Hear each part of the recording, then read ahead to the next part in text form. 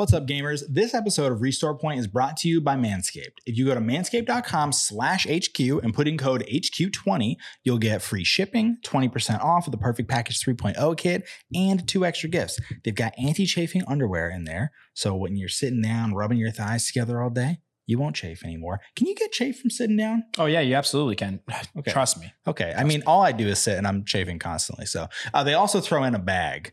And the bag is nice because you put your trimmer in there, you put your deodorant in there, you go on a trip to your girl's house or your guy's house, wherever you're going, you bring that bag and you're always clean. Once again, if you want to support us and Manscaped, please go to manscaped.com/HQ, put in code HQ20, free shipping, 20% off, 2 extra gifts. And guys, enjoy the show. Stop right there, criminal scout. I'm confiscating your stolen goods. Stop right there, criminal scout. Hey everybody, what's going on? It's your boy Sean Thomas. I'm here with my friend Dev, and we are back with another episode of Restore Point. Restore Point is a weekly video game nostalgia podcast where Dev and I talk about video games that we love. And this week we're going to be talking about Oblivion. But first, I got to talk to you, Dev. What's going on? Be real with me. Okay. How absolute dog shit does my quarantine beard look? Let me see. It's a little scraggly. Dude, it's not good. It's a little scraggly. Honestly, I've been using the Manscaper, the lawnmower. On your face? Yeah, so what defeats the purpose of the Manscaped. You don't understand. Okay. Because when you get the flyaways, Yeah. you have to be really careful because you don't shave your shit in. Yeah. When you get the flyaways, just, get right outside of your beard line, just kind of just shave them off, and that evens everything out. Well, so here's my thing. As soon as the quarantine started, I've never been able to grow like a big beard because I don't know, my beard just gets, I have really thick hair and my beard just gets thicker. It doesn't get like longer or bigger in like an appealing way. And like, I know so many people who just have these like fucking sick, huge beards. And I said, you know what? I'm not going to be around people very much. Time to get this beard going. And last night, came home from the shoot. I was troubleshooting the internet. We got a new internet package from Spectrum. They sent me, dude, holy shit. They sent me the modem last night. And for weeks, they've been sending me this email like, hey, when you get the modem, all you have to do is go to spectrum.com/self-activate. I plug the modem in, go in there, and whole internet's broken. Call them, and they're like, ooh, we don't do activations after 9 p.m. So, yeah, so I had to fucking set everything back up. Anyway, I'm in like a rage, sweating, no shirt on, like crouched over. All the modem, I think in everybody's house, the modem and the router is in like the least convenient place possible. Mine is like on the ground next to my PC and wall. So all of a sudden, you ever have this thing where you can just feel the fucking like hair on your neck like stabbing yourself? Yeah, when you're like, it drives me insane. And so I like in a rage, mad at the internet, I just went and like shaved my whole neck beard, and I was like, oh, maybe this is good because it's like shaping this monster of a beard that I have. But now you're telling me good, it's not quite good enough, and maybe I should trim it down. You just need like here. So like you're good here because it doesn't look like you have a double chin, which is always good. Yeah. Put your head down a little bit. Yeah. It's just the flyaways, like this boy right there. It's just a little long. So you just got to even it out. I guess we'll see, dude. Yeah, just look in the mirror. The real thing about me and my beard is every time I grow my beard out, I start to have this existential crisis like, oh my God, you're such a fat turd. You need to get your life together. And then I trim it down and it looks good. So I'm hoping for an extreme quarantine makeover for myself because the next time I trim my beard down, the boy's going to be looking nice. Nice and tight. Yeah, I was going to grow my beard out again like I did like a month or two ago, but then I didn't. I was just getting upset at it the other day, so I kind of I cut it down. Every day I wake up, it's like every day I did a shoot yesterday and I was like, maybe today's the day that I'll trim it down. We were doing a Restore Point today, and I think I'm just pushing it to my limit until I see a photo of myself or a video of myself that makes me want to absolutely shave it. But here's the other thing too.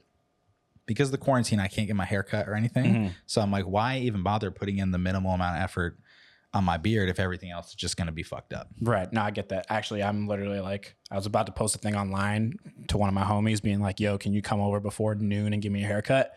But I held off. I'm just going to wear a hat for right now. But maybe in the next week or two. The problem for me is big hat, big head, and all my hair and my beard. I look like a fucking egg. All right. Anyway, let's get into the show. All right. Dev, I need you to give me the history on Oblivion. All right. So The Elder Scrolls 4 Oblivion dropped March 2006. So it's about a little over 14 years old at this point. It's old enough to get a job at Burger King. So yeah. And actually it was super ambitious at the time. Obviously, we're talking about we're on the cusp of the 7th generation. Like 7th generation just started 4 months prior. So the Xbox 360 came out November 2005. So Oblivion was up, ready to go 4 months after the system launched. So Do you remember how much 360s were when they launched? 400, I think. There might have been. I think there was a 400 and there was like a cheaper 300 one. Maybe it didn't have like a hard. I think the 300 one didn't have a hard drive. Yeah. See, it's funny that you mentioned when that game came out because I didn't get to play Oblivion at launch. As I was thinking about prepping for the show, so much of my Oblivion experience is tied directly to my Morrowind experience because I grew up with this kid named Aiden. Not gonna like fully dox him, but Aiden, you know who you are. What's up, Aiden? And he always had like top of the line games, everything. So he had a 360 and he had Oblivion. And I went over his house. His walls were painted to look like clouds. I remember. And we're sitting in his room playing Oblivion.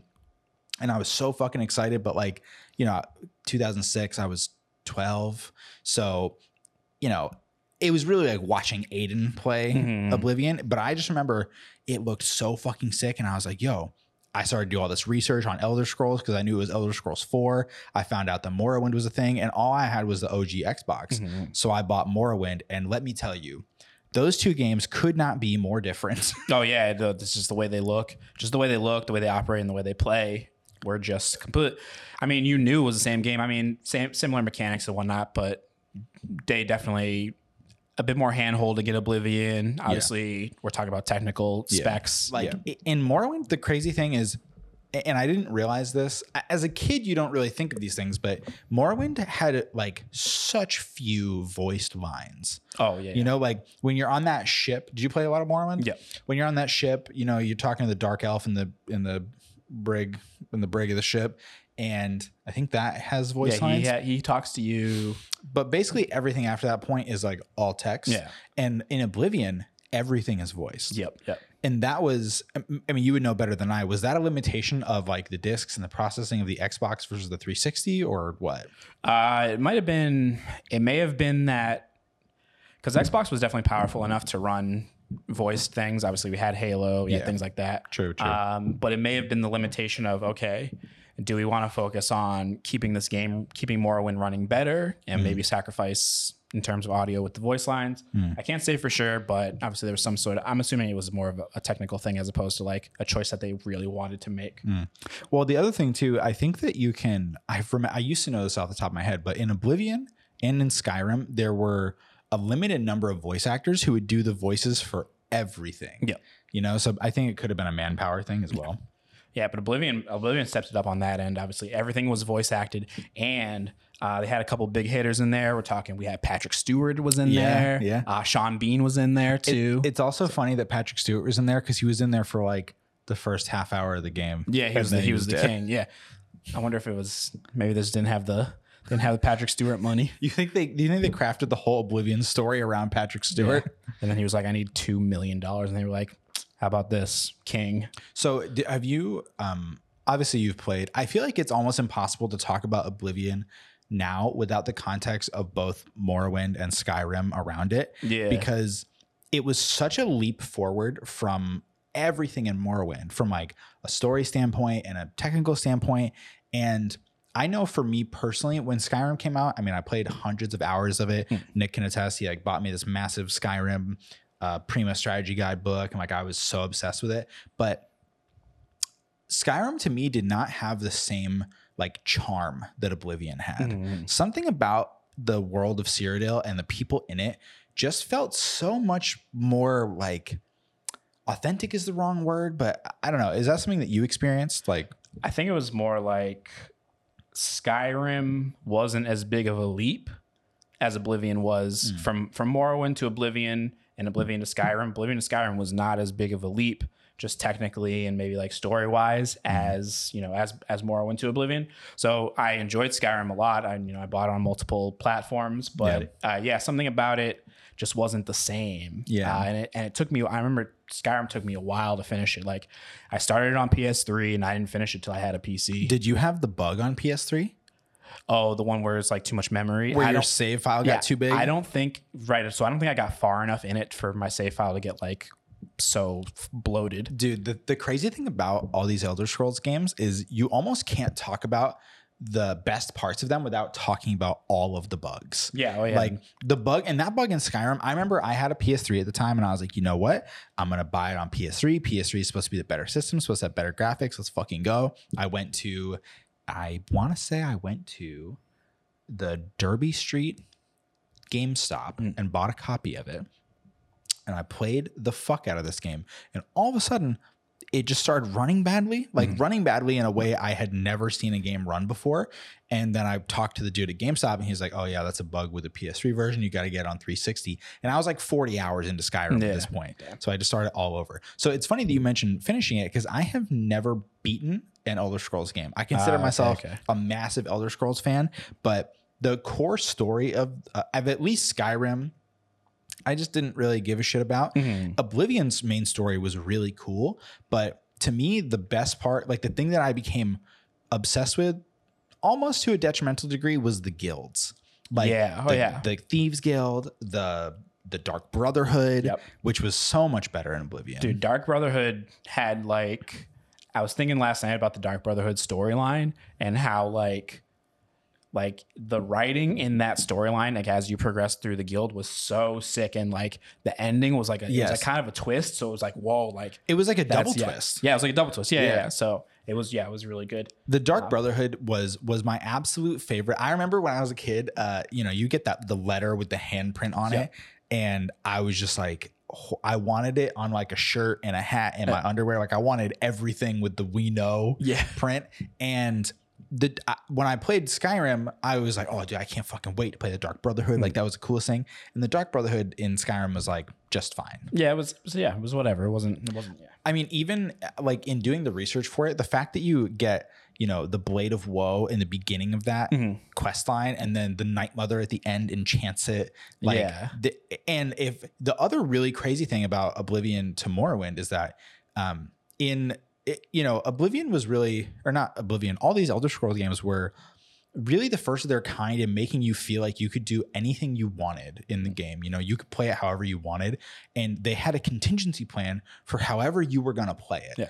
As the games progressed, Bethesda started to kind of wall off certain options because they were just like fully game breaking. Like in Morrowind, you could just immediately leave the ship and then go kill like I forget whoever it was, but you could kill like a very core person in the game. Yeah. And the game just gives you this text box that's like, hey, by the way, you're fucked now. Yeah. Exactly. Like you can keep playing this if you want, but the game is done now. Yeah. And in Oblivion, it protected these people from being able to be killed. But in the Dark Brotherhood in particular, you could get the night, you kill a random person, Lucian Lachance comes, talks to you, and then you can kill him right then and there. Yes. And the Blade of Woe is just a worthless dagger, like sells for 20 gold. The other crazy thing, and I've thought about this concept in particular in a lot of different games. Oblivion stopped a lot of really punishing things from Morrowind. Like, for those of you who maybe aren't super familiar with the franchise, skooma is this like illegal drug. It's like moonshine, basically. Yes. And in Morrowind, if you even had skooma on your person, they wouldn't sell to you.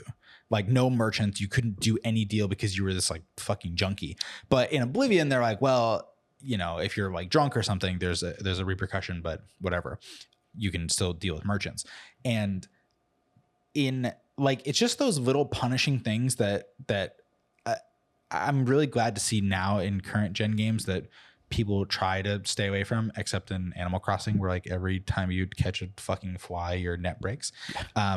But the really funny thing I remembered, I played Oblivion recently. I probably played it like 6-7 months ago. I was on Discord with our friend Billy, and I remembered that arrows had weight in Oblivion, but they didn't in Skyrim. Yeah, so you couldn't hold like 1,000 arrows. You'd have to kind of like manage that a bit more. And that was like one of the cool things. So they definitely took away from Morrowind. They definitely held your hand a little bit more than Morrowind. Fast travel was added, waypoints were added. And things like that. You could fast travel on Morrowind, but you had to go to like you had to be in a port town. You had to get a silt strider in a port town. You couldn't fast travel to anywhere that you had visited from anywhere. Right. So Morrowind added that, which is more of Oblivion added that, which was more of maybe a quality of life thing, and having waypoints for the objectives as opposed to you having to actually read the text and all the manuals to figure out, oh, I'm going north past the berry bush on the right type of thing. That was crazy. But I think that playing Morrowind first kind of gave me the appreciation for the environmental storytelling that those games are honestly so good at. The thing that's really interesting to me about all the Elder Scrolls games is how fleshed out not even just like each individual story is, but like the universe that in Morrowind is where all the Dark Elves are from. And then when you go to Cyrodiil and Oblivion, if you play as a Dark Elf, you're basically seen as like the scum of the earth. And they treat you like that's where like that's where the humans are all from. Yeah. Well, and I was wondering this last night because in Morrowind, if you killed a guard and nobody saw you, there weren't repercussions for it. But in Oblivion, no matter where you kill a guard, you are immediately in trouble. Yeah, you're in trouble, and you have to pay, or at least you have to pay the 1,000 gold. You have to pay the 1,000 gold, and they take your stolen goods and they bring you to jail. But in Skyrim, they introduced like provincial, like basically like a reputation system. Yeah. But like in Cyrodiil, no matter where you went, if you had stolen something, in 6 towns over in Kvatch, and then you go, to the like Empire, you're gonna get arrested unless you're in like Thieves Guild. Yeah. And I think also in Morrowind there wasn't a Thieves Guild, so if you had stolen something, you couldn't fence it. You couldn't fence anything. The biggest thing to me about those games is the guilds gave everything so much personality. And I think that was what, especially in Morrowind, like the first town that you go to, there's just so many, you can join the Fighters Guild, the Mages Guild right there. But and the same thing in Oblivion, but in Skyrim, the guild system everything was still there, but it didn't feel as if you joined the Fighters Guild, it felt like you were part of the Fighters Guild, but you had to go join the Companions and Jorrvaskr. I felt more, in Oblivion and Morrowind, it was like when you joined the Fighters Guild, it was like you were really a part of this thing. Whereas in Skyrim, it felt more like a quest line. I was just gonna say it felt more like a quest, like just like a quest. Yeah, it's like any. And especially in. I really think it's so hard to talk about these games individually without referencing the other ones. But like in Skyrim, they tried to force you on the Stormborn. I forget the other class, like the opposing factions. Yeah. And in Oblivion, it felt more like you were you were making your own story, Yeah, and even in the main quest line of Oblivion, there wasn't this splitting path like there was in Skyrim. Right. Which I don't mind that. Because it was done well. Yeah. And I had all of these extra things I could, had all these extra guilds that I could go to, and there's just like a lot of exploration to do at that point. The craziest thing to me about Oblivion and all these Elder Scroll games is that you can put hundreds and hundreds of hours into these games and never touch the main storyline. Oh, yeah, absolutely. Yeah. Because it was almost never the best part of the game. Yeah. Like the best part of the game is going to this person's house who, you read their diary and find out they're a murderer. Like all that shit was so crazy. The other really amazing thing to me as a kid, as a person with like a job now and responsibilities, I don't have time for this, but the fact that there were so many books that were fleshed out and you could read them. I'll never forget. I stole on my iPad in 2012 it was an ebook of all the books in Skyrim, and Oblivion was the same thing. And I also think in Morrowind they had like a really detailed book system. Honestly, since Elder Scrolls 1, they've just done really good world building. And obviously back in the day, there wasn't any voice acting, so reading was going to be the number one thing. So they've always been big on building the world through those books and through those things that you just have to kind of find. Yeah. If you obviously you can just blast through the main quest if you want to, you don't have to. And that's like, it doesn't feel like the illusion of choice. It feels like you actually have the choice of like going into this world and being a part of it. Yeah. Well, and in Oblivion, like I think that when they switched away in Fallout 4 and Skyrim to this like the camera. Like, so in Oblivion, if you've ever played Oblivion or Fallout 3, you know that as soon as you talk to an NPC, the camera does this like crazy dolly zoom effect like into their face, and the whole world stops and it freezes. Which I know could be like a little jarring, but to me, it made every interaction feel like incredibly immersive. Yeah, and like personal. Know? Yeah, because you were just like obsessed with this person. And I also felt like in Skyrim, it was really cool that the universe kept moving, but it would cause like really weird interactions where you'd be talking to somebody and then a third party would like bump into you and go, "Oh, excuse me." It's like go through some sort of object to get to you or something like that. Yeah. Now, so I know that from Xbox to 360, there was obviously a massive graphical overhaul. Yeah. But Morrowind looks like a completely different. Yeah. I mean, it looks like it was built on the N64 versus Oblivion. Yeah. If you ever get the chance, I mean, if you play the PC version of Morrowind, obviously it looks a lot better than the Xbox version. Yeah. And on top of that, you can mod it, what have you, on whatnot, that one. But yeah, Xbox 360 was it was night and day. And you could really see, I think how I really, really knew that I'm in the future now, this is the next gen, we're in the 7th generation, is you're in Oblivion, you start in this like claustrophobic sewer and you're going through, the beginnings of the game, beginning story, king gets killed, whatever. You're going through and you escape the sewer and you get out into the world and you see the gold silver tower, the center of Cyrodiil. You can just see it and it's so far away. The draw distances, like the dynamic range of the sky and the water and everything, and you're just seeing everything. And that was maybe the first time in video games that I'd ever experienced something like that. Yeah. And so many games have done that ever since, like that Oblivion moment. Yeah. Like obviously Fallout did it with coming out of the vault. Yeah. Metro 2033 has done a similar thing. So that was definitely a defining moment in the turn of the console generation. The other crazy thing for me about Oblivion was the graphics. Like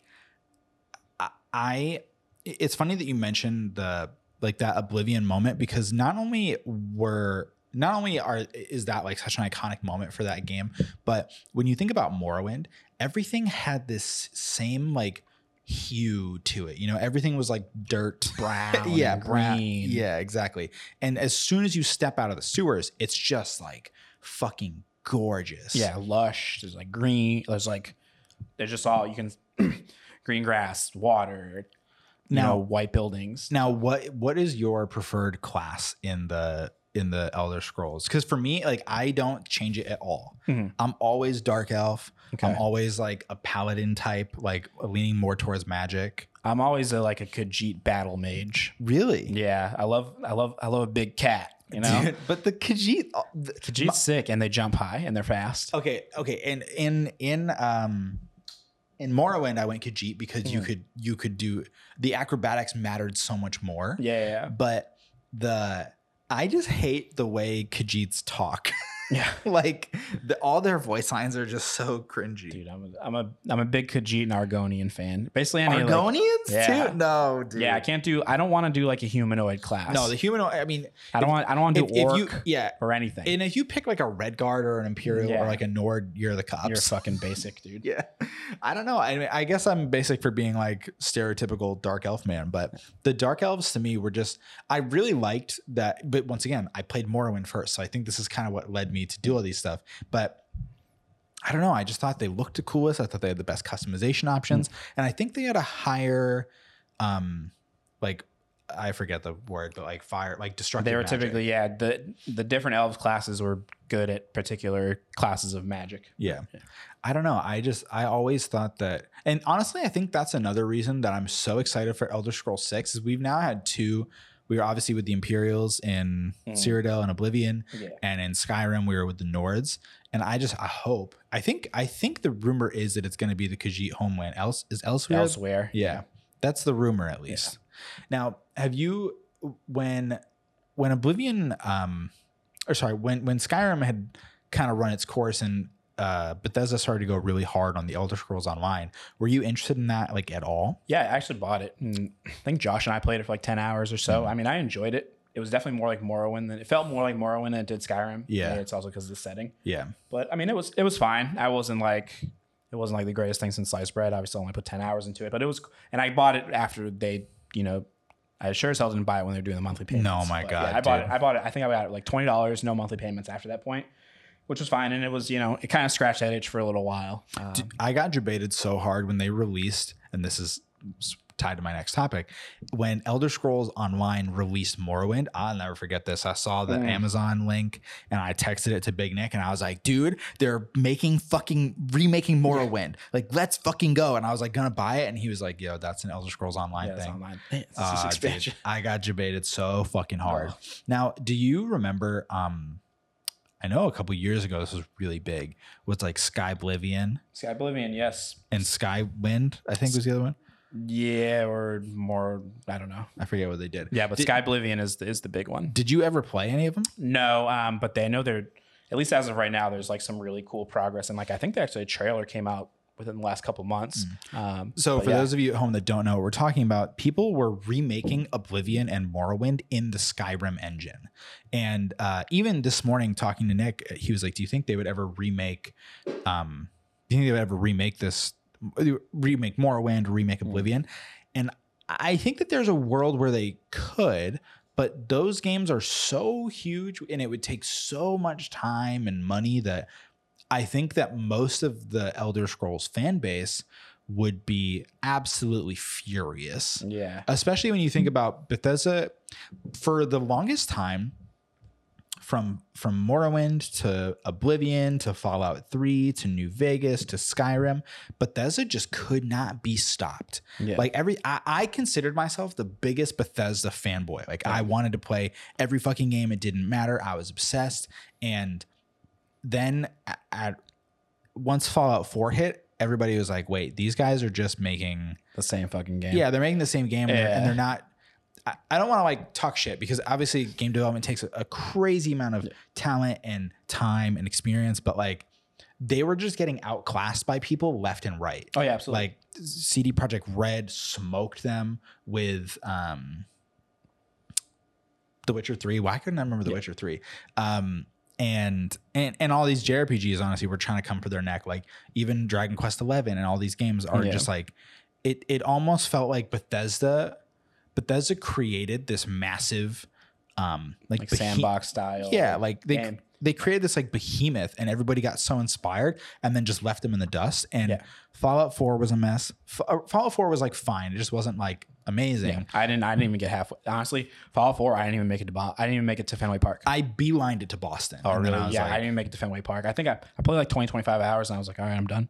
I mean, I basically did the same thing. I just beelined it to the park. And Fallout 76, I know you played a lot more of it than I did. And it was okay, but it was like, it was a fucking mess. Yeah, I played like 20 hours of that and I'm like, all right, I'm good. It took them forever to get Elder Scrolls Blades out. It was a big bit with me and my friends where I was just like, because Nick and I went to E3 and they announced Blades and then we got to play it. If you don't know, Elder Scrolls Blades is the mobile phone game. It's also on the PC and Switch, but it was traditionally their like, here's your Skyrim experience on the phone. And it was fine. And then they delayed that. So I think that they're starting to lose a lot of their goodwill with people, you know? And like honestly, I'll be honest, like Starfield and Elder Scrolls 6 are not going to be a day one buy for me. Like I'm going to wait. Elder Scrolls 6 will be a day one buy for me because I have no, what's the word I'm looking for? Self-control. And I also am just like obsessed with, because even, I mean, I fucking love Morrowind and Oblivion and Skyrim. Yeah. I mean, I bought Skyrim on my Switch when there was no other games out, and I sold my 3DS to buy Elder Scrolls for $60 and then played it for like a day, whatever.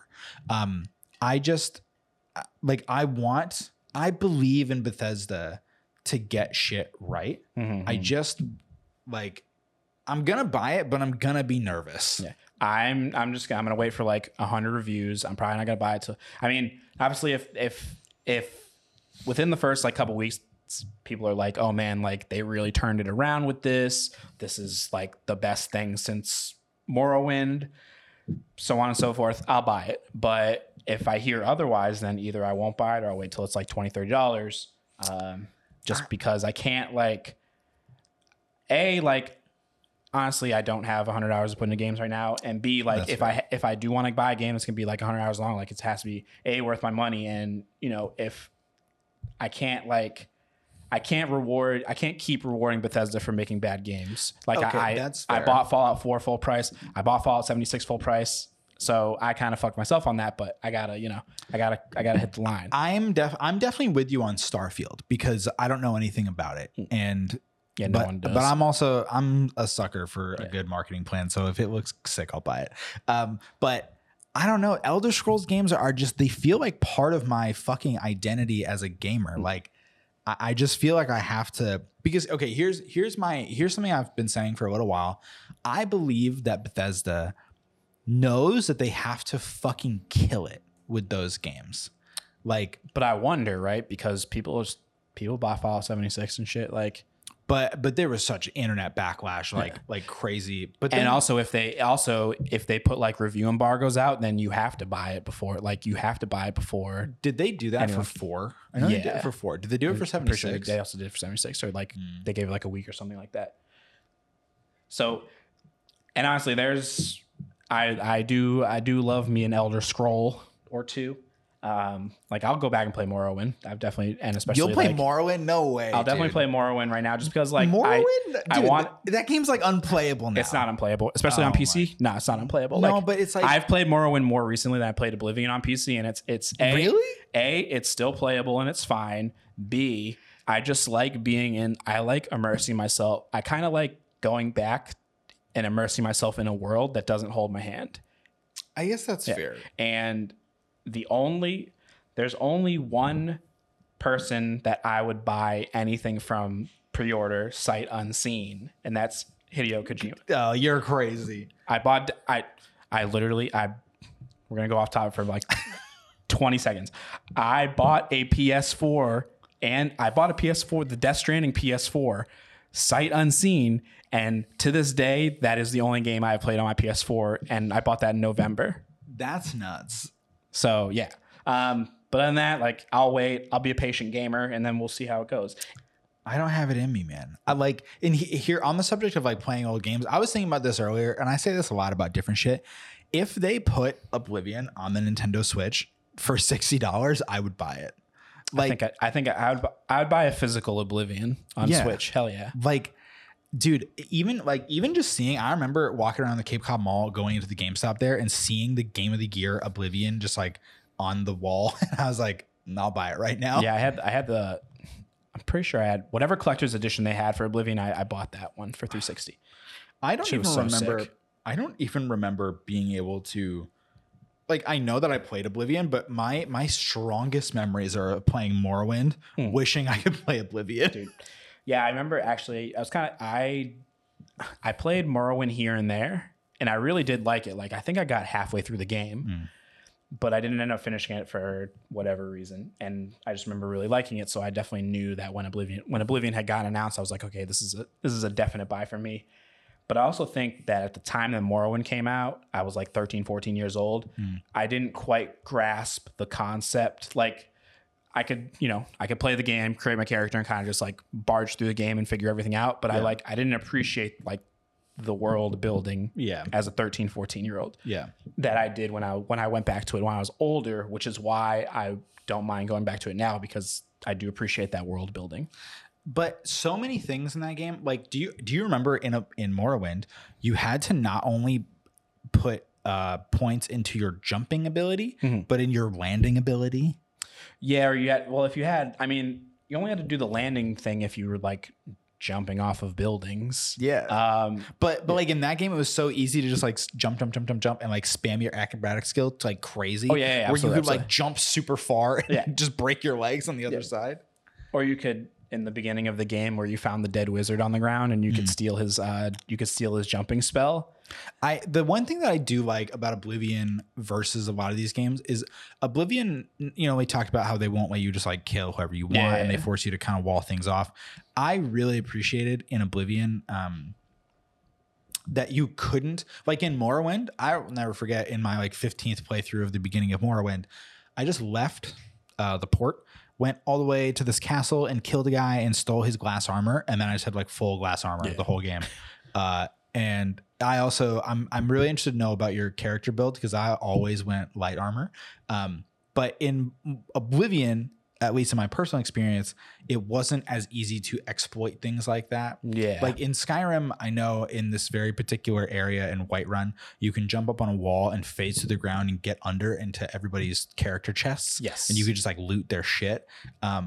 Oblivion, I felt more buttoned up to me than that. Like you couldn't exploit things like crazy. In any Bethesda game, there are bugs. Yeah. And if you find, you can find, they're there. Yeah. But I would say Oblivion definitely had it tied down a bit more. So now, yeah. do you think that's a function of them being like one of these first AAA mega titles on the 360? I wonder if it was that, and maybe since the world couldn't be so huge, that it was easier to catch bugs. I guess that's fair. We were just talking about if we'd play Starfield or Elder Scrolls 6, and to me, such a big, and this is like extreme woe is me gamer shit, but to me, such a big part of the Elder Scrolls experience is like playing on like a couch with a controller and like a big TV, Just chilling, like kind of just lounging back. Nah, I get that. That's what I like. Oblivion, Fallout 3. That was my experience, was just playing them on the couch in the living room. I think either playing on the couch in the living room or using my mom's TV, because that was you sneak into her room and use the TV. Well, so in the living room we had this big ass tube TV. Like this must have been a couple 100 pounds. It was like 55-inch tube TV. Okay. So obviously that's running maybe 240. Maybe it was running maybe 480 even at that point. 480i, 480p at that point. I'm assuming 480i honestly because we were broke. But my mom's room, she had this little ass 24, maybe 27-inch TV at the foot of her bed, but it was 1080i. Whoa! And Oblivion could run 1080i. Wow. So I would when she wasn't home, I would take the console from the TV in the living room and I would put it in her room so I could experience like this higher fidelity, this 1080i that was like so new to me. I was like, oh, it was like so clear and crisp and nice. That's crazy. And then, but I then learned that 720p was like, if we're talking about like fidelity, like quality, 720p is better than 1080i, but we didn't get that far. It was a little more expensive. Did you have the Xbox that had the big fucking power brick outside of it? Yep. Dude, that thing was so monstrous. I used to keep my TV on this like little stand in my room, and the brick was so fucking big that the stand was like 6 inches off the wall because the brick just wouldn't let it get close to the wall. I used to play on TV. I couldn't tell you the brand if you held a gun to my head, but it was the TV that my dad got me. It was in my room and it had a VCR input in it. And I remember I watched many an adult film on the TV on the VHS. Dude, like as I got older and learned about like how video signals work and whatnot, I think honestly that's why I've gotten so obsessed with like retro consoles as of late, because we used to play on the, you'd have your yellow cable and you'd have your yellow cable, which gave the video, and you would have the red and white for your sound. But as I grew older and learned about so the yellow cable was composite. It was just every single video signal. It was the Luma signal and the two color signals were just going into one cable. So it was just shit quality. And as I got older and learned about like composite video, like component video and like RGB, I like always wanted to go back and see how high quality I can get my old systems to go. So that's kind of how I've been like running around with like retro consoles and whatnot. It's interesting to see how that affected you as you got older. My dad was always a big like sound and video guy. He had a 50-inch tube TV in our living room that one time crushed my foot when I was playing Beyblades and broke my big toe.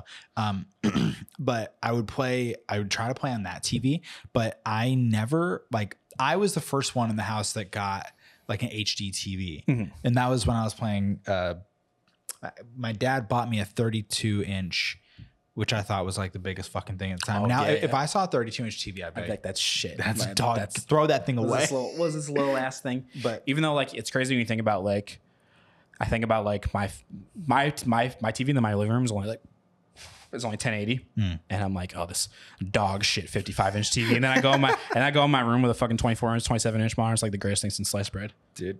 I don't know, dude. There's something about, but I think the other crazy thing I was looking at, I played a little bit. I've played a little bit of Oblivion, and I was watching some videos of Oblivion, and the game still looks beautiful. Like obviously I'm having a little bit of like rose-colored glasses looking back on like.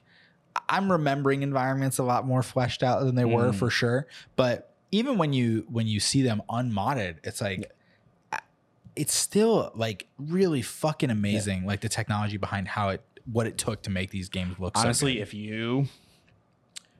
I think here's the thing that if you were to play the Xbox 360 version right now, you would think it looks like shit for sure. But yeah, I think it's like.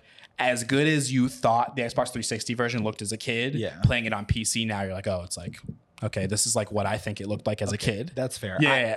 I would love to see that. Do you have a 360? No, I think my next couple, so I got a Sega Saturn the other day. My next console buy is going to be a GameCube. I'm going up, but GameCube is next. Okay, well, I need you to fast track the 360. Yeah. Nick and I had this thing. You have a 360? Oh, on cable. Ship it out. Nick and I, up until last year when they've put where Big Nick got an Xbox One so we could play the Master Chief Collection. Nick and I were like always on Craigslist being like, is today the day we're gonna buy an $80 Xbox 360? Because if you go on Craigslist right now, I bet you can find $100 pack with like a 360, Oblivion, I almost guarantee it, and like Halo 3 other games and like Forza 2. Whatever the hell. Nick and I talk about buying that 360 every fucking day. And then Big Nick got his Xbox One and he went away for a weekend and we're like, hey, Big Nick, can we play Halo? Yeah. And we brought it up to our room. Buy some backwards compatibility games, buy some fucking Skate 3. No, dude, we just got fucking, we had a Game Pass. Oh, okay. Yeah. But sorry, that's super off topic. One thing that I wanted to talk about in regards to Oblivion is how many do you remember in Skyrim you basically weren't able to or maybe I'm getting things mixed up. I'm pretty sure in Morrowind you could plant items on people that could they were called like cursed items. Okay. You could plant a cursed item on a person and I think it would actually kill them. But in Oblivion I always thought that the two coolest mechanics in that game were being able to pickpocket and like loot stuff and put people on it, and the lock picking. Oh, the lock picking minigame was phenomenal. In Oblivion was the most perfect thing. Yeah. And then in Skyrim they did some jank ass shit where you you kind of just move it around a circle. It wasn't really like a game. It was boring. It was boring as fuck. The lock picking felt like I was lockpicking shit that I knew and just like the snap of the lockpick. Yeah, and then you gotta go through like you go through like the little oh my god, dude. I just feel like games now, and there was another game. Oh no. Oh, I want to say it was a Ratchet and Clank game. Do you remember in Ratchet and Clank? Play Ratchet and Clank. You never played Ratchet and Clank? No. Oh my god, Nick, you played Ratchet and Clank, right? This is my favorite game. Okay, so in Ratchet and Clank, there was this basically light bars that you had to shoot. And one light bar had to touch the other and turn it from red to green. And you had to find a way to when you moved one, like a stopper would happen on the other side. So you had to find the perfect way to have all the light bars and stoppers to activate a lock. In Oblivion, it just felt like it took real skill and like puzzle solving. I feel like a real fucking thief. Yeah. But in Skyrim, it was like you just had to feel the vibration and like thing. It was really I just feel like Bethesda. But like, think about the groundwork that Bethesda laid for so many things like that. Even in I think the other biggest thing that made Oblivion feel like larger than life and more not thought out. I don't want to say thought out, but the fact that like Oblivion was a place that you went and that it was like an alternate universe. Yeah. Versus like in Skyrim, Skyrim is huge. You can walk around everywhere. There's like secrets everywhere, but Oblivion just felt so much more deliberate in its storytelling. There's like these the Oblivion gates, and they were just like their own contained like hell portals. And here's the other thing too about Oblivion. I think that this affects a lot of people, maybe subconsciously. Skyrim, like in a way, turned into a meme, right? Like it was on the 360, it was on the Xbox One, PS3, PS4, Alexa. PSVR, Alexa. It got the Resident Evil 4 treatment. Yeah, it went everywhere. But Oblivion feels like, and obviously like the big thing was like modding Skyrim and like making your guy have a big dick when you're walking around talking to everybody. But in Oblivion didn't fall prey to that because it was before all that. You know, it just basically lived on the 360. Yeah. I think it only lived on the 360 and the PC. Yeah, and I think also we may have just felt that because we didn't have PCs, so we couldn't do modding, we couldn't do all that cool shit. That's true. You know, back in the day, we were just like, okay, we have our 360, and this is the game that we get. Yeah, and it just stays this game. I don't know, dude. Oblivion is so. I mean, the main storyline where the fucking emperor gets killed. Yeah, and you have to deal with all that. He saw you in a dream, dude. Yeah, even though he saw your face in a dream, even though you just made it 10 minutes ago. The other thing, the other thing about Oblivion is Oblivion and Morrowind both used the birth sign chart. Yeah, like this. I was born on the horse sign, so I'm a better thief. But Skyrim was like, nah, fuck all that. Yeah, I'll never forget in like 2015, because I was still playing Oblivion. Actually, no, it must have been like 2012 or something. Anyway, on my Facebook profile picture, because you could make a class name. And I made my class name a boss, and my Facebook profile picture was, "Are you sure you want to be a boss?" Like, just had like the text, just like reading it. Yeah, I don't know, dude. Those fucking games, like, it's funny. Every time we do an episode, I want to go play a game, but I will say, Oblivion is a little. If you're used to Skyrim and you're used to how RPGs work today, Oblivion is a little intimidating and like feels a little bit dated in its mechanics. Like, I remember two Christmases ago, I asked Josh, our friend Josh, was like, he said he like had like a bunch of fucking Steam money, and I was like, yo, Josh, buy me Oblivion Game of the Year, and he just bought it for me. And so I booted up. I was talking to Billy. I was like, dude, I'm so fucking excited. Let's go. And then I was like, wait, I'm over encumbered because of arrows? Yeah. Like there are I think 3 of my least favorite video game mechanics. And I think they all happen in Oblivion, unfortunately. Weighted ammunition / like over encumbrance. I know it's a thing. I know like it has to be a thing, but like it fucking sucks. It's like, it's not fun. Weapon durability. Weapon durability sucks. I thought there was weapon durability. I'm pretty sure there isn't. Really? I don't think so. And I could be wrong. I had to double check, but escort or following missions. Definitely, yeah. Those are like my 3 video game pet peeves. In Yakuza, one of the best things that has in following missions or escort missions, you just hold L2 and you just walk with the person. Just walk with them. Yeah. Yeah, and then they would always, companies would always have an issue finding out how fast a thing needs to be. It's like faster than your walking speed, but slower than your running speed bullshit. Yeah. Which I don't even know how you would do that on PC. What do you mean? Because you'd probably. Oh, I get what you're saying, because there's no like analog. Yeah, because it was like always about finding the right position of your joystick to walk just fast enough.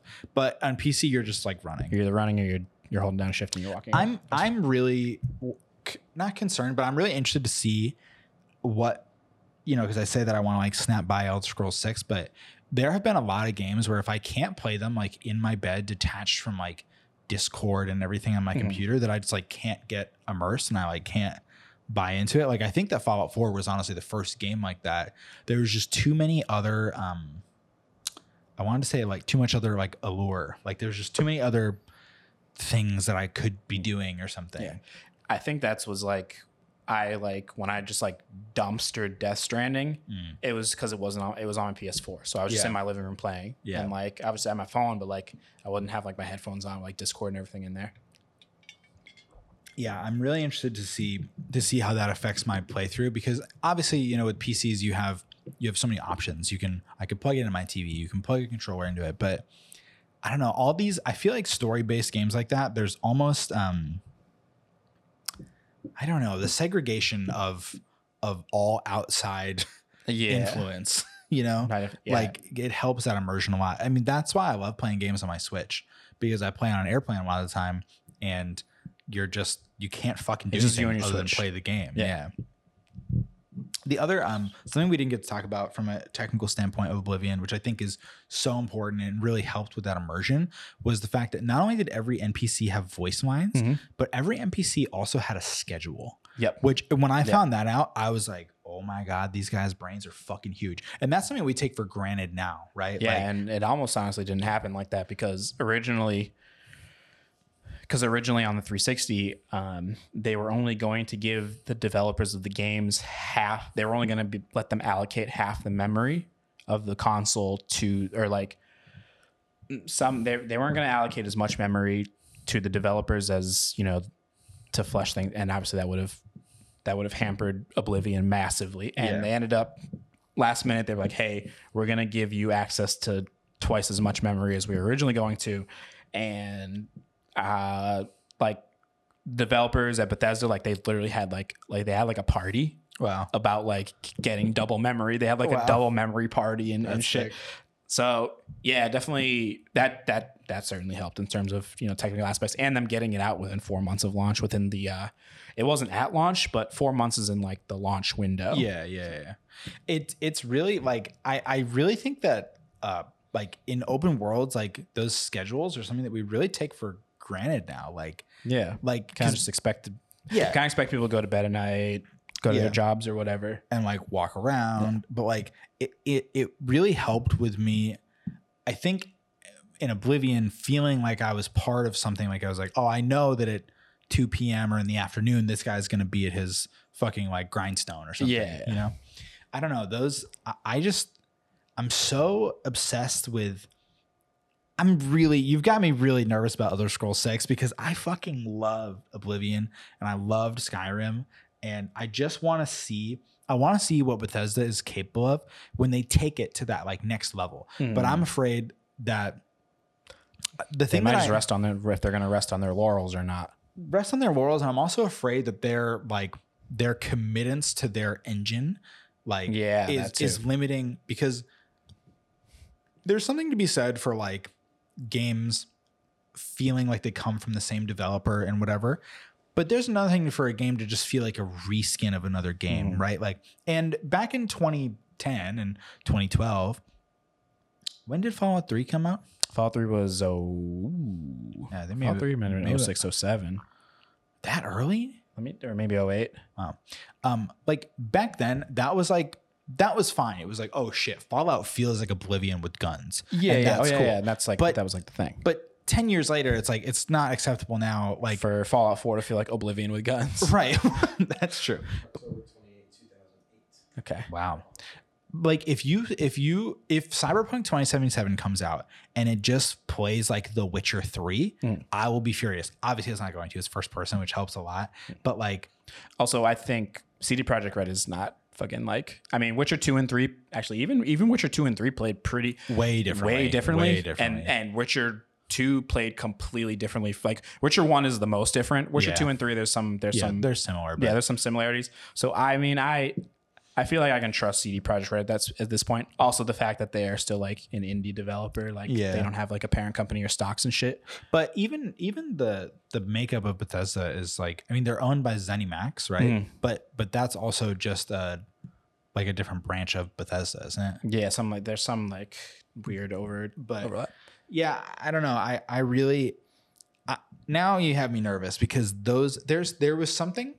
It's really interesting how a game has such a limited ability. There's a difference between like charm and sameness, right? Like Oblivion and Fallout, it was cool that they shared a lot of the same charm. Yes. But you know, the fact that that Bethesda hasn't done anything to their engine really since Fallout or since Skyrim, I guess. It's like, come on, guys. Yeah, I am nervous because, but like they're kind of, it's funny, on the way over here, we were listening to Eminem there's always this conversation of like Eminem is in this catch-22, right? Like he can't rap like how he rapped when he was in his 20s. Yeah. Because we'd be like, dude, you're in your 50s now. But we also don't give a shit about what he wants to rap about in his 50s. Yeah, exactly. And I'm really afraid that Bethesda will deal with the same issue because like I don't want a game from 2006 again, but I don't want a game so different that it's unrecognizable. But as I was just saying that, I remembered that the Outer Worlds came out and did a really good job. Yeah, they did a really good job being like almost like New Vegas 2. Yeah. But that was obviously there were some of the same people. Obsidian always had like a much better writing staff as well. Yeah. So maybe there's nothing to be worried about. Yeah. But also I like think of it like this isn't the early 2000s anymore. Like games aren't going to sell out. That's true. Like there's no like I don't have to worry about getting this like limited edition thing. I mean, obviously, unless you're getting like the actual limited edition. Yeah. But like, I'm not worried about the discs running out. Yeah. You know, that's like, and are you talking about in terms of like their ability to make a game big, or you're worried about like getting a copy of the game? getting a copy. Like I mean, know Skyrim sold out. Yes, like, Skyrim did sell out for sure. But now we have, I mean, especially if we're going to be digital downloads. Digital distribution. You can't run out of digital downloads. Yeah. So yeah, there's that. So there's no real advantage in like in needing to play it day one. Although it is nice. It is nice to get ahead of the curve. I still think I'm a little pig and I'm going to do it. What do you say? I just like being a part of it. Being a part of the conversation is definitely like, but in Oblivion or in Elder Scrolls games, it's like, Elder Scrolls so big, everyone does something different. So there's like, there's pretty limited conversation, and the conversation that happens probably isn't super spoilery anyway. Yeah. I was gonna ask you, do you remember your favorite mission from the game?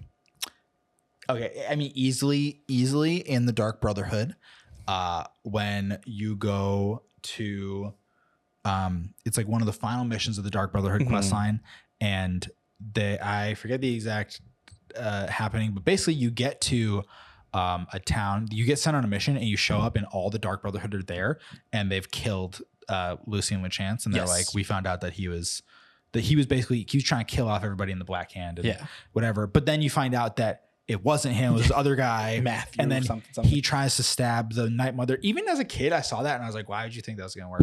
And then you have to fight him. I think the Dark Brotherhood questline I was so fucking dude, that was some Hollywood level writing. It was really good. That was really good. Yeah, no, it was really good. Like the double, triple whipple at the end. What about you? What was your favorite? My favorite one was a quest called Brush with Death. Okay. So you find this woman and she's like, hey, like my husband works at the studio, but he's been missing. I haven't seen him for days. So you go to the guy's studio and it's been ransacked. And like all of his supplies are everywhere. You know, you read a couple manuals and you find out that a thief came by and stole his magic brush. And so what happens is the thief painted a picture and escaped into the world. Whoa. So the guy went into the world with the thief to chase him to try and get back his magic paintbrush. So you could find this easel and you jump into this world.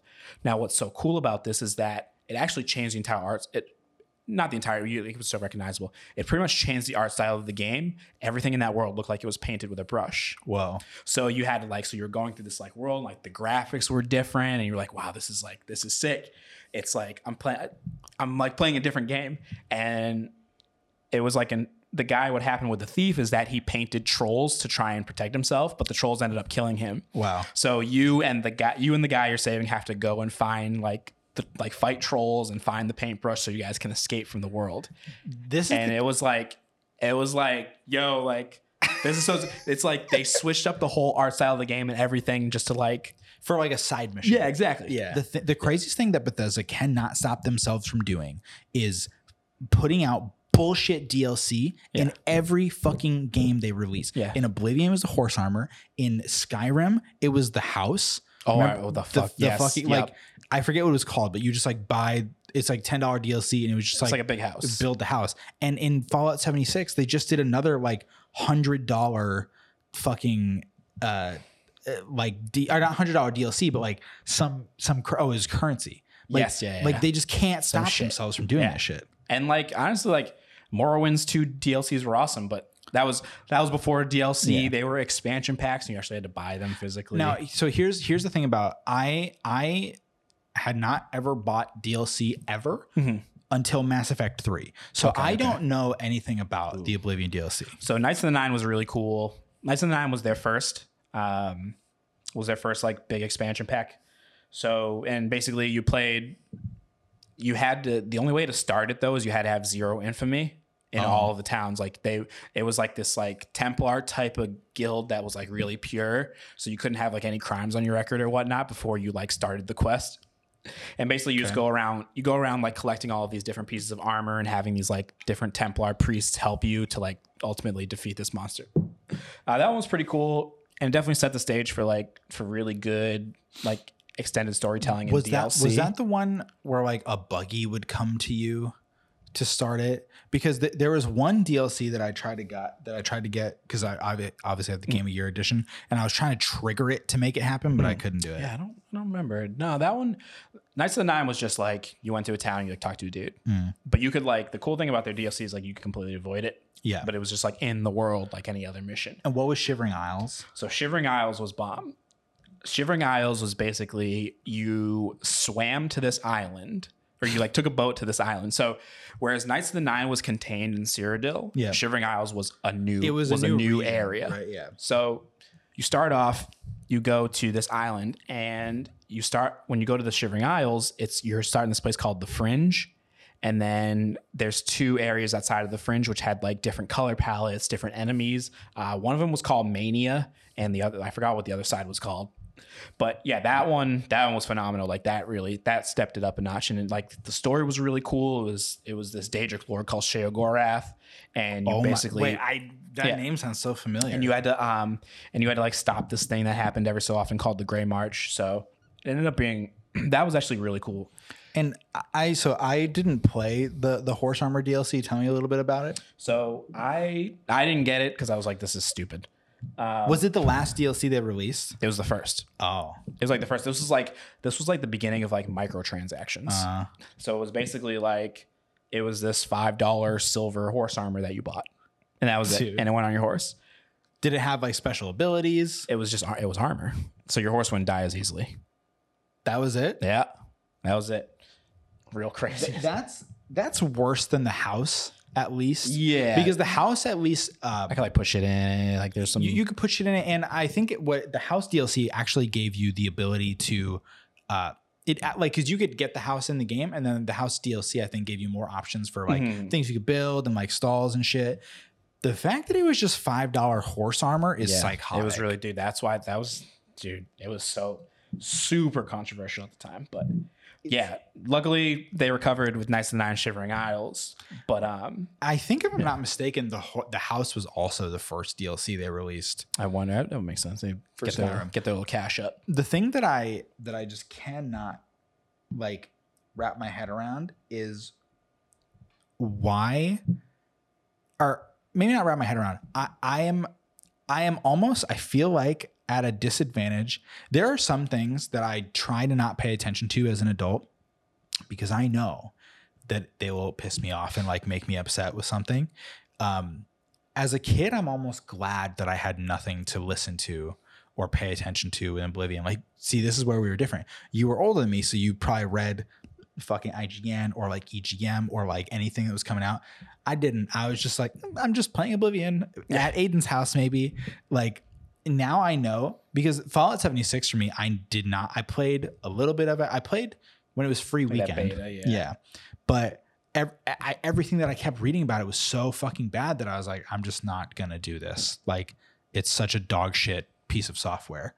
And I think that a lot of Bethesda stuff suffers from that. Where, I mean, obviously when Fallout 4 came out was when they started their, or was it Doom? Bethesda recently started this, like, we're not going to give you review copies until the game is out. Yeah. But I think that, like, now, like most Bethesda games, I think that's why I'm so afraid of them, because I know that they're just going to get ripped up on the media and whatever. But as a kid, I didn't know about this $5 horse armor and that it was a problem. Yeah. Yeah. And like, I think here's like another issue. Like, obviously, like if It's tough because everyone has different tastes. So like a game might get trashed, but you might love it. But like you're kind of risking your money at that point. It's like I can't play every game, right? Even if every game gets trashed, I can't play every game to confirm that the game's actually trash. So it's like you got to kind of draw the line of like where you wanna. Yeah, but there are also, I mean, there's something to be said for like how vicious, like things get blown way out of proportion, right? Like Pokemon Sun and Moon, for instance, like their fan base were so upset with the animations, and there were some really janky animations, like when the dog just like spins around, he's gliding on ice and it zips away. And like I played that game and I loved it for the most part.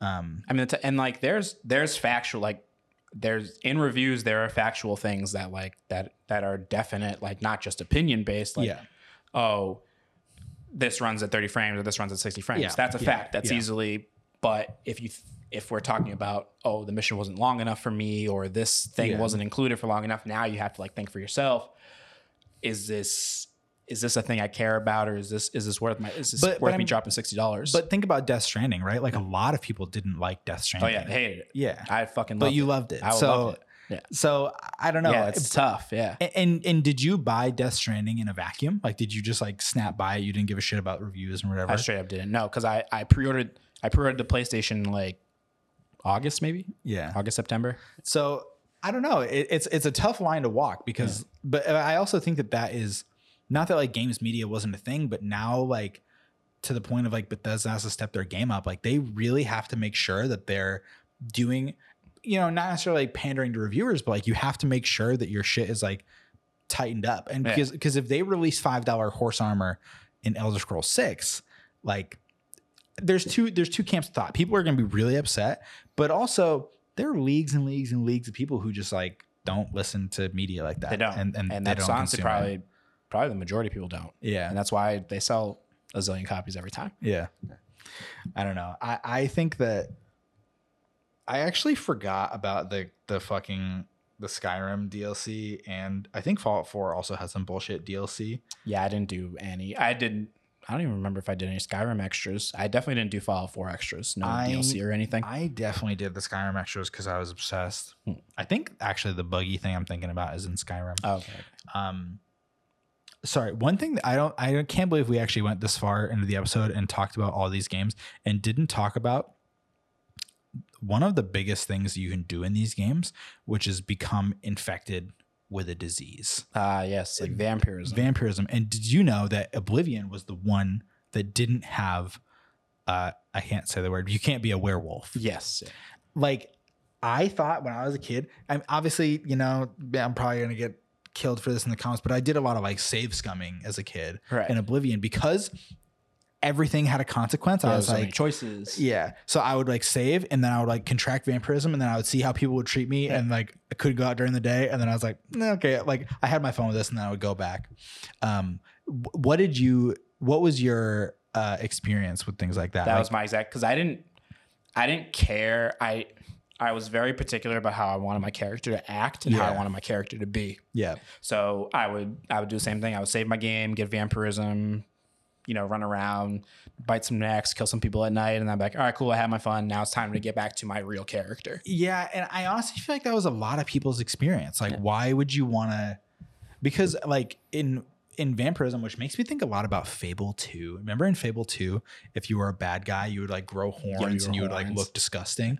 Kind of the same thing in vampirism, right? Like the longer you were a vampire and the more humans you fed on, I think your appearance would change. People would like be really freaked out by you.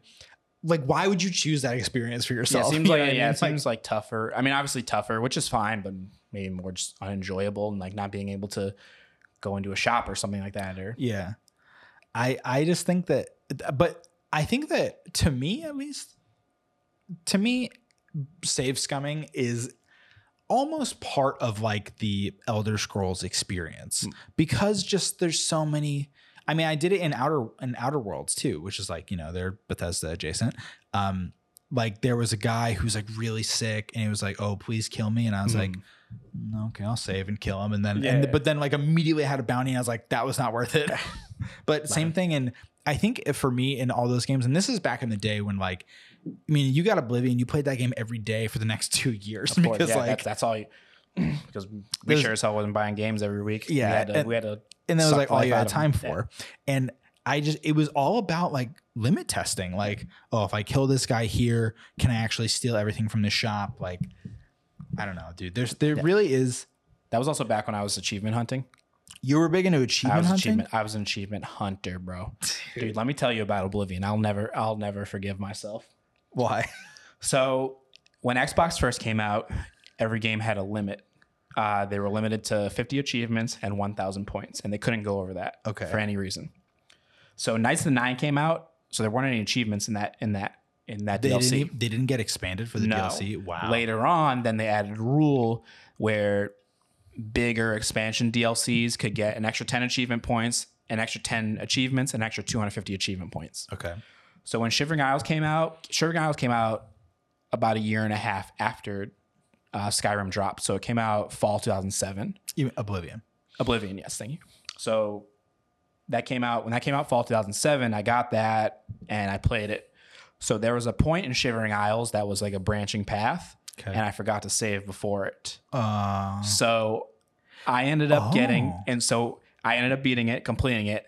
But if I wanted to do it again, I would have had to start the entire game over again, not just the entire DLC, since it was a part of the game like that. So I stood there, 59 out of 60 achievements, 1225 out of 1250 gamer score, and I was like, this sucks. So I never went back. I was never into achievement hunting because that was tied to Xbox Live, right? I mean, every game had it, but yeah, your gamer score went onto your like Xbox Live card. Yeah, like I never really gave a shit about it. Oh, I was like a big fan, and it definitely. I mean, I definitely played a lot of shitty games that just allowed me to like boost it, but it also allowed me to get the most out of games because I'd be like, okay, like I can play this thing and get this next thing. Was there value in it? No, it was just points. It was just points. It was like Reddit upvotes. Oh my god! Yeah, you couldn't buy anything with them. There wasn't shit you could do with them. What was that branching path in Oblivion what broke you on achievement hunting? No, because that was like pretty early in the beginning of, it was a little less than 2 years after Xbox 360 came out. So no, it was just something that pissed me off. No, but obviously you don't do you care about Steam achievements? No, I don't care about Steam achievements or trophies. No value in that. Resident Evil's cool. So Resident Evil lately, they did a cool thing where when you get the achievements in that game, it unlocks like concept art and like costumes. Okay. So it's tied to it in that cool. way, but that's about it. Yeah, I have never given a shit about achievements. I mean, it was always cool when like the little would pop up. Yeah, it was like positive feedback. Wait, fuck, that's what our lower thirds should be. It should be the Xbox but with the HQ logo. Wow. Devin's gonna start achievement hunting again. I know. Let's go. I don't know, dude. I never gave a shit about the achievements. Yeah. And everybody is so upset that the Switch right now doesn't have achievements or like trophies or whatever. And I'm like, I don't know. Now I don't care. I don't care about achievements or trophies. I remember when I was playing Death Stranding, I was like, oh, that's cool. I was going to ask if Death Stranding was one that you like really went deep on, but it wasn't honestly, because honestly it was like I said, like I don't really have time anymore. And I didn't get all the achievements in that game and I still put like 75 hours into it. And like, wow, putting 75 hours into a game for me right now at this point in my life is like crazy. Yeah, you were neglecting a lot of responsibilities. I was. And like, because Outer Worlds came out little before it did. So I put like 20 hours in Outer Worlds and literally just hit the stop button on Outer Worlds the day that Death Stranding came out. And I haven't gone back to Outer Worlds. Wow. I was going to start giving you Death Stranding details, but this is not a Death Stranding episode. Well, do you have anything else to talk about Oblivion, Dev? No, that was a jam. That was it was a good time in both of our lives. 2006, dude. 2006, dude. Let me tell you about 2006. I was 17 years old. Okay. I was working in the mall at the time at the Cape Cod Mall. Oh shit.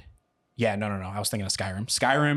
Skyrim I got in Providence, Rhode Island. Shout out Big Nick. You know Providence Place Mall, baby. Hey, Nick, you know who worked at Providence Place Mall when I got Skyrim? GameStop? Pete Nasty.